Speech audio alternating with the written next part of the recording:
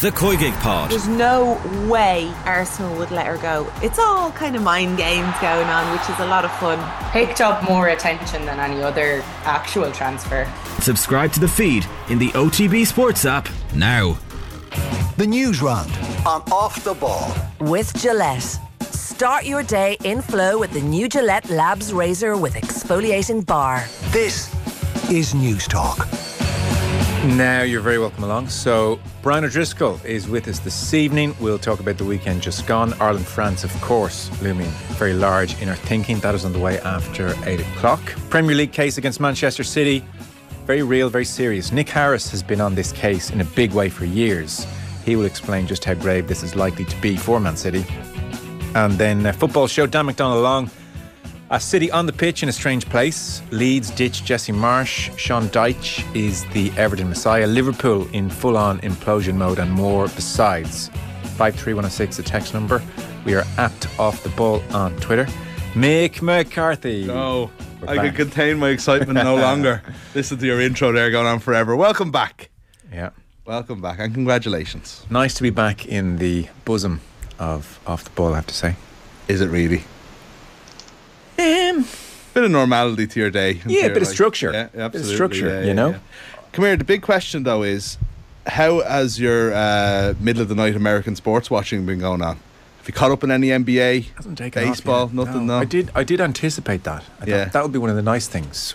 I'll see the Super Bowl in full for the first time Yeah. live in quite a few Load years. of nonsense. Turns out you just get your sleep where you can get it. There is that, and what they don't tell you is you're doing stuff. You're not just up with nothing to do at those times of the night. Your Yeah, if hands she are was full. asleep, so would I be. Yeah, pretty much. So no, that hasn't taken off yet. But No, it won't all happen is well. either. All I is didn't well. watch the Super Bowl actually after our first was born. A very similar time.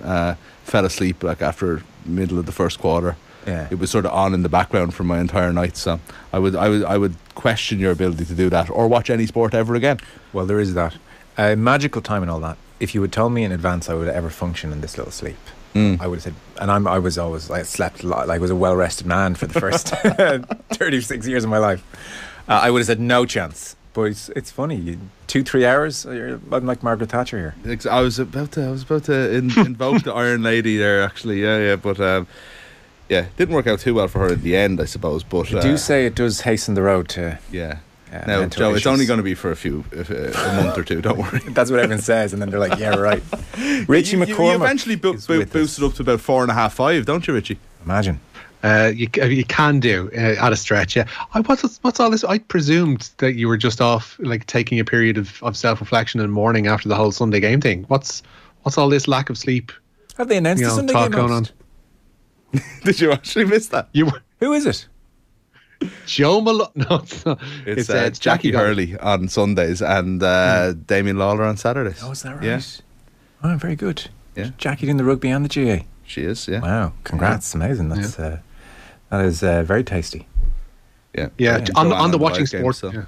On the watching sports with the little ones though, I was literally reminded the other day as we were kind of going through our photos of watching the 2011 Rugby World Cup when the eldest was like really tiny. And do you remember that game against Australia where like we blew them out of the water? It was one of the best Irish Rugby World Cup performances of all time.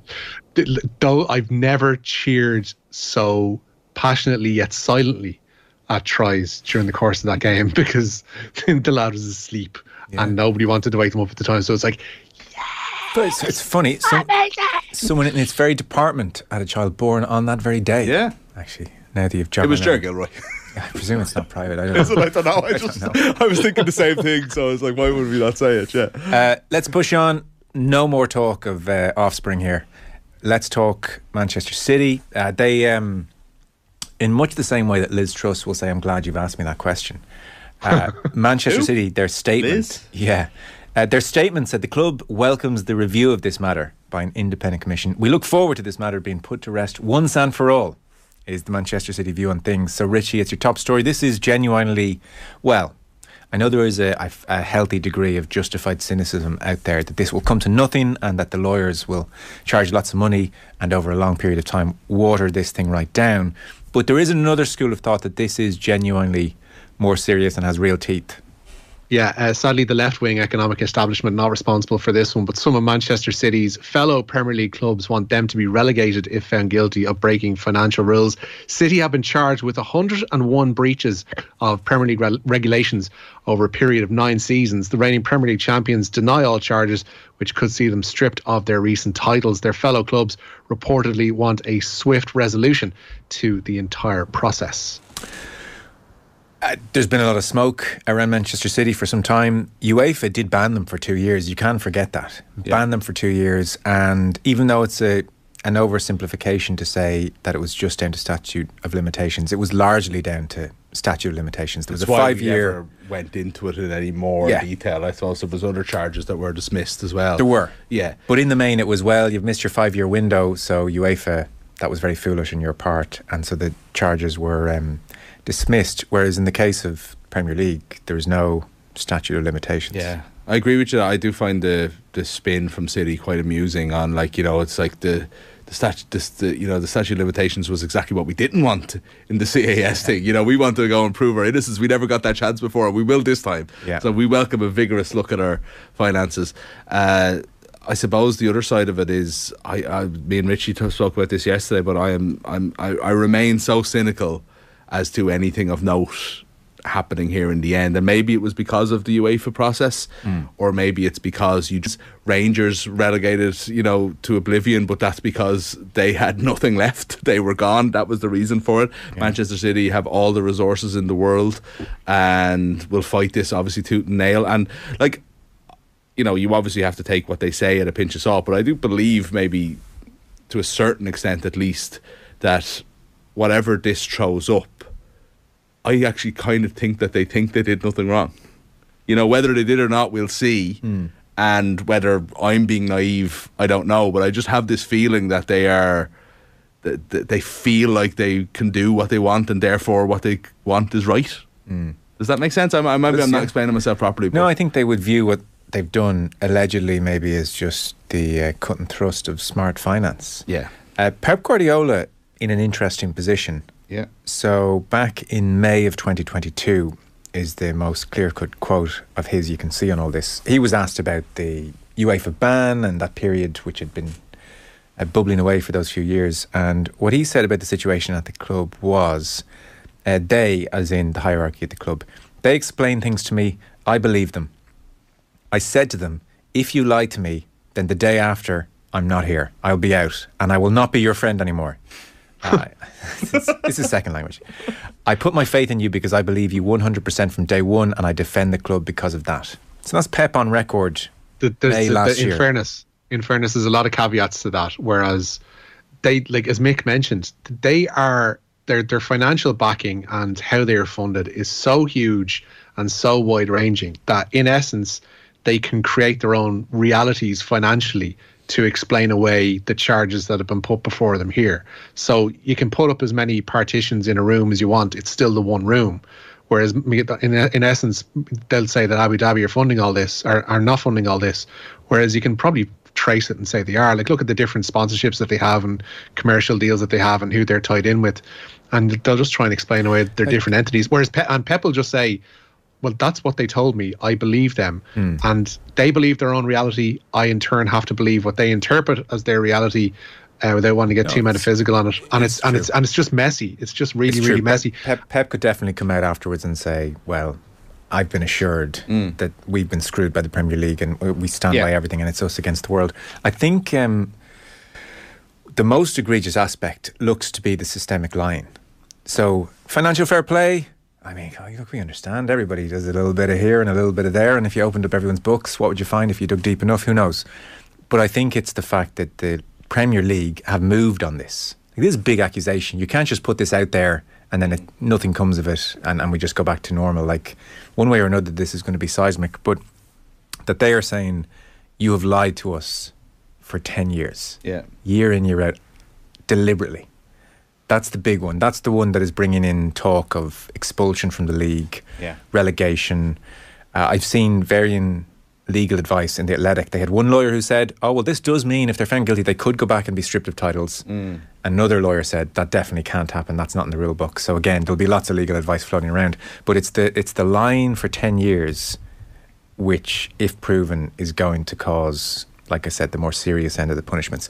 Well, Honestly, but if they just get fined at the end of all this, See, that's my fear. I think it's like, Yeah. the line- other way I think- fines are always really funny compared to what like clubs spend on players. Like it'll be like 15,000 or something. yeah. The line for 10 years, though, is tied into the fact that they have to be found to have, conducted financial improprieties here. And my fear is that there's 101 charges here, and they could go down through each of the seasons and find that they've possibly broken some, but not others, and that they'll end up at the lesser end of the scale, and that there'll be, kind of really nominal punishments handed out, as opposed to what everybody thinks will happen, which will be relegation and cast down to the seventh circle of hell and all that kind of stuff. I'm so cynical by what modern football has done that I just cannot see that happening on any level, and that it will just end up being fine, rapping the knuckles. Now, lads, make sure you don't do this again, and we'll see the same again with Newcastle and Saudi in 5 years' time. Well, Nick Harris is a man who has been all over this for years. He'll have a really good sense of where it could go. So Nick will explain all around 7:30. The chaos, the part of me that has always been a good man for like the lists and who won what when and all of that, doesn't want them stripped of titles. No right or wrong attached to it. I just think that it would cause mad chaos and too many asterisks in history. Yeah. And Come on. Brendan Rodgers, Premier League winner, Mick. We all want it. I know, and Rodgers would insist on a podium presentation. You're back in the Liverpool. Let's go back to Anfield and do this properly. You'd have 3 Liverpool titles. I think 2 Manchester United. Manchester United will have sacked 2 Premier League winning managers. It's the oddest thing that you saw Mourinho and Solskjaer with Premier League titles. Yeah. No. And I think 3 Liverpool titles. I think, and then one of the other interesting questions, and again in the Athletic piece I read, there was contrasting legal advice. So I mean, what's new? But could, for instance, if you finish second, or in particular, if you finish 5th in a year, Man City won the title, or finish in top 4, can you go back and sue their backsides for all that Champions League money you missed out on? There was talk about that. Yeah, Martin Lipton was talking about that on OTBAM this morning, and it's like he was saying that maybe whoever finished 5th, which I think was Manchester United one of the years, finished behind Manchester City, and they could maybe sue them for the 20 million or the 40 million they would have got from getting into the Champions League. But who's to say that them not getting into the Champions League the following year, or not making signings based on their Champions League qualification, would have put them into it? But there's almost no end as to how much money was cost or not by it's hard to put a price on it. If they are. I think it's important to stress, dear listener, we're all very excited about this right now. Buckle up for the next 3 years of your lives, because this is going to be a regular thing on the news round. We're going to get very bored of this. If it is 3 years, nothing will happen at the end of it. Big cloud to hang over things. But I would say they're looking at, I think, a few months here. Yeah, that's what they're saying at the moment. But if that can extend to double that rather than 3 years. Yeah, can you imagine how many lawyers Man City will throw at this? Oh, yeah. We might get a gig at this rate. You know what I mean? Like, some objection. The guy they have is in the House of Lords. I think he's a Lord, and he's going to be getting about 80 grand a day to look after this case. Wow. That should go against their financial fair play. Or panic. Yeah, should indeed, yeah. Because he's earning now more. 80 a day? How can they pay him more than Kevin De Bruyne? Look, are they paying him more than Kevin De Bruyne? This is more important than Kevin De Bruyne. 80 a day. What would be the ideal scenario here for fun? For if you're a neutral, you don't like or dislike Manchester City. League 2. Oh, I think relegation, yeah. All the way down. Oh, not all the way down. No, just to the championship 1 year. Akin to Saracens. And then, like Martin Lipton made the point this morning, that's 3 years out of the Champions League, assuming they don't win the Champions League, because they don't obviously qualify. Then they do a year in the Championship, then they're back up. So 3 years out of Champions League would be significant. I feel sorry now for Fulham or Norwich if it was their year to win the Championship, depending on which year it is. Yeah, it's true. So Nick Harris will join us 7:30. He will explain all. He's a genuinely brilliant authority on all of this. Richie, next story kind of came out of nowhere. This goes back to Cheltenham. Yeah, 11 months old essentially, but he's going to be facing a disciplinary hearing tomorrow. That is the trainer Gordon Elliott, as one of his horses tested positive for a banned substance. Zanahiyr tested positive for 3-hydroxylidocaine after a third place finish in last year's Cheltenham Champion Hurdle. If found guilty, the horse will be retrospectively disqualified from the race, which was won by Honeysuckle. Saint Roi, trained by Willie Mullins, will gain to profit from that. Meanwhile, Honeysuckle will bow out of racing after next month's Mares Hurdle at Cheltenham. The Henry de Bromhead trained horse saw him unbeaten record come to an end in the Hatton Grace at Ferryhouse in December. Honeysuckle was then second behind State Man in the Irish champion hurdle at Leopardstown over the weekend. Yeah, so this hearing is on tomorrow. We may very well do a piece on it tomorrow. At the moment, we'll wait and see how that hearing goes. Plus, there are more questions than answers. Reading various dispatches, why it's taken 11 months isn't immediately clear. It seems based on previous offences of this kind, because the substance is a local anaesthetic. It seems a fine generally is the punishment as opposed to any kind of ban for trainer. Again, that's subject to the hearing tomorrow, and that's as much really as we can deduce at the moment. Yeah, we don't know. Sorry, Richard. Yeah, I was reading the BHA press release about it earlier on, and essentially it just seems as if disqualification for the horse's placing, which I think was worth in around 30 grand ish, is going to be cost there. Possibly, I think around 28 to 35 grand, somewhere in that region. So the placing is going to be, gone, and the money associated with it is going to be gone. But it would seem that might be the extent of it. So, but as I say, the hearing is tomorrow. We'll find out more by the end of that. Okay. Oisin Murphy, meanwhile? Yeah, the British Horse Racing Authority has cleared Oisin Murphy to return to action on Thursday week. Murphy has served a 14-month ban for a string of offences, including 2 failed breath tests, breaching COVID rules and misleading the BHA. In order to regain his licence, Murphy is required to remain sober and to avoid the use of drugs. Texting, the thing about having kids is that you can't figure out what you used to do with your time before you had them, says one texter. That's a common refrain I hear from people. 100%. Fantasise about what I would do with all the time, but never used to do much either. Wasted it, basically. Congratulations, Joe. A word of warning, though. My handicap... sorry, the amount of people that tweeted me this. I obviously,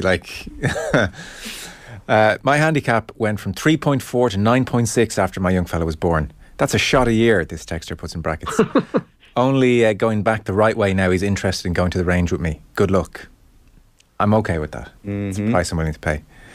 I put my golf clubs at the end of a bed in the spare room when we moved into the house in 2018, and there they stay. Yeah, I have. I'm going for a trip that involves golf in April, and needless to say, I'm very scared. But no, it is not the Masters. That's Nathan Murphy. We already discussed that on the show. He just happens to be going on holidays to Atlanta in April. Oh, that's right. He's on the search for tickets. Isn't he? I don't know if he admitted that much. All right. Okay. I don't know. Yeah. Well, look. These things happen, I suppose. It's a selfish sport. I mean, even getting 5-6 hours away. It's a long time. Best of times. It's hard to justify. It is. So the Irish women's team will get a glamour tie to kick off the World Cup campaign. Yeah, to bid them farewell. In essence, the Republic of Ireland are going to play France in a farewell friendly before the Women's World Cup. Tallaght Stadium will host the game on July 6th. That's exactly 2 weeks before Ireland's opening Group B encounter against the co-hosts Australia. FAI CEO Jonathan Hill says they explored the idea of playing the friendly at the Aviva Stadium, but that is unavailable due to surface maintenance. Okay. So that'll be their farewell. Actually, speaking of Aviva farewells, it's creeping up on us. This is Johnny Sexton's competitive farewell just a few weeks away in Dublin, which is a very sad thought. So we think. As in, you say that more now. Year. Yeah. Well, for Ireland anyway, because he still has. Yeah, for Ireland, Yeah. If O2 got Brian O'Driscoll the blimp, I mean, do we officially call on Vodafone to step up here? You work away there. A giant Johnny Sexton blimp as Ireland win the Grand Slam against England. Yeah. Like a Johnny Sexton shaped blimp or one with his name on it? I think the O'Driscoll one, it was a massive, it was about the size of a stand, and from memory of this. Oh, do you not? No. Brian O'Driscoll's farewell on the pitch interviews from that day against Italy, I think it was. Behind him, there's this massive, Michelin Man blimp with a picture of Brian O'Driscoll just bobbing around the stadium aimlessly. Do you not remember this? Did he get to keep it? Pictures of it?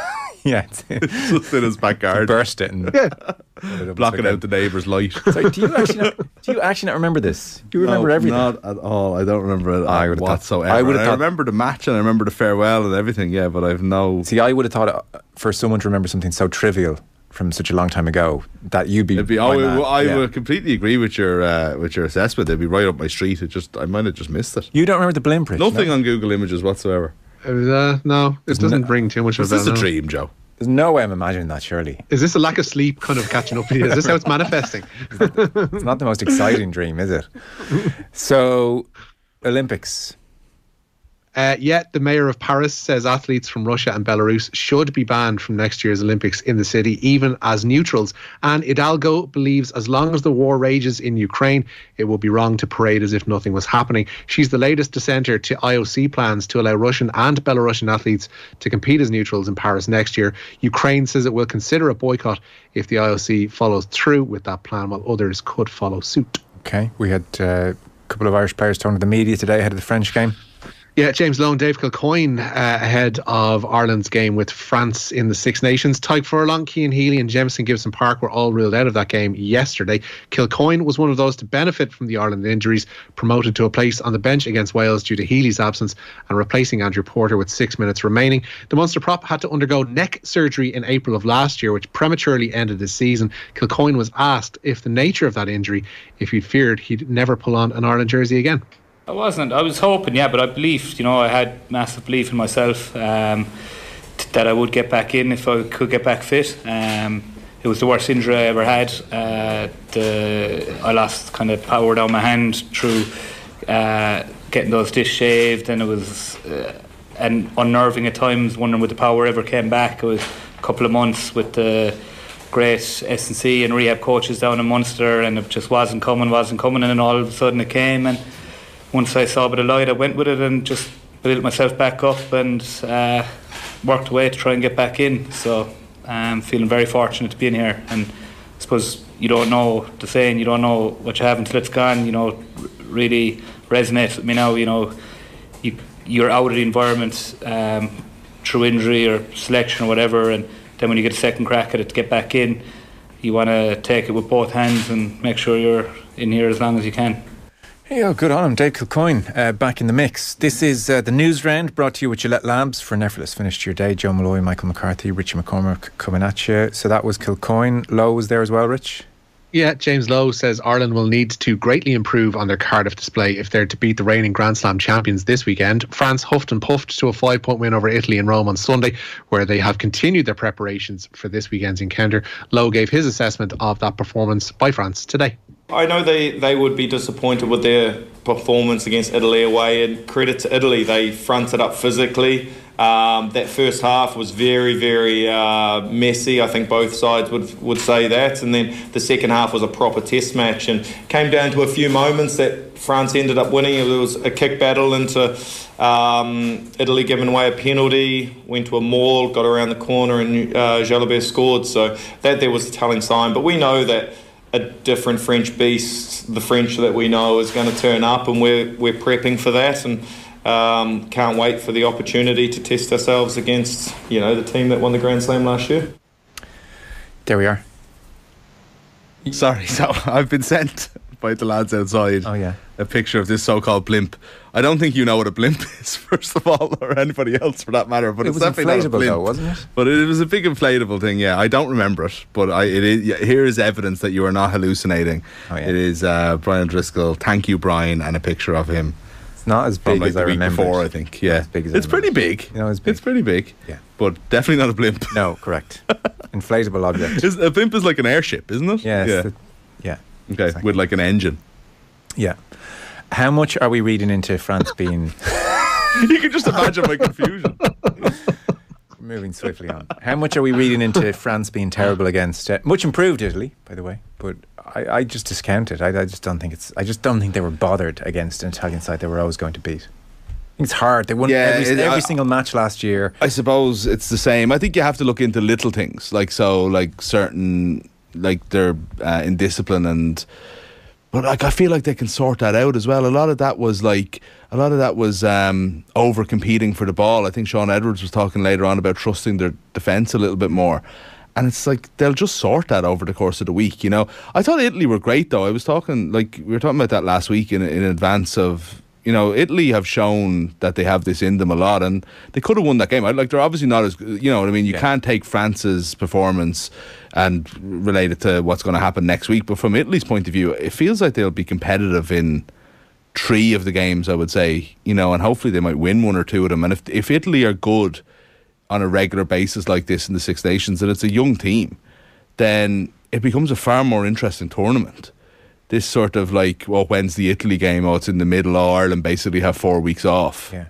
that disappears pretty quickly. It's much more interesting because of it. 2 games a weekend really is what Yeah. we had previously. So it would, And they're a very exciting team to watch. Like they were throwing the ball around, kicking the ball on the volley. and this like Ange Capuozzo has just stolen everybody's hearts really. Yeah. It's very exciting. Yeah. He's naive, unfortunately, still at times, but maybe that's what they have to do. They have to try things, and but there's definitely seemingly a kind of a bit of naivety. I almost don't want them to lose it though. Yeah. So final story or two. We have World Cup 2030 bid in. Yeah, another one. South American Confederation CONMEBOL has launched its bid to host the 2030 World Cup. For the centenary edition, they want to see the tournament return to its original home of Uruguay, along with Argentina, Chile and Paraguay. Argentina President Alberto Fernandez, meanwhile, says he wants Bolivia to also be part of the bid. Saudi Arabia is believed to be lining up a joint bid with Egypt and Greece. Spain and Portugal have already vowed to tack on Ukraine to their own proposal. Who are the early favourites for this? Saudis. Is that just based purely on assumptions? The ominous vibe of Mohammed bin Salman sitting next to Gianni Infantino at the World Cup? I think there's been backroom stuff going on as regards talks and discussions and trying to bring that about. It would be like the thing to do, and obviously again this is modern football and it's not going to happen. Therefore, is to to have it in Uruguay for the centenary edition, to have the stadium in Montevideo host the final or the opening game or however they want to parse it out. But it won't be. It'll be back in the Middle East, and they'll spread it out to Egypt and Greece and say what a brilliant proposal that is. But that'd be spectacularly grim if that happens. Very soon after Qatar. It'll be very soon after Qatar. Like even for them to justify it. Like unless they do what they did. I don't know if this is an option or not. Maybe it's not. But unless they do what they did for 2018, 2022, and just do a double announcement. I think that was on the cards beforehand. It wasn't like a big surprise they did it that day. So obviously that's not it. That won't be what they do. But I'd be grimmed out by it. But I just think it's so soon after Qatar. It would be just so boldly, blatantly political to say we're just sending it back to the Middle East 8 years later. 7.5 years later. Fellas, we're out of time. Richie, thank you very much. Nice and lads. Michael, thank you. Thanks, Joe. Welcome back.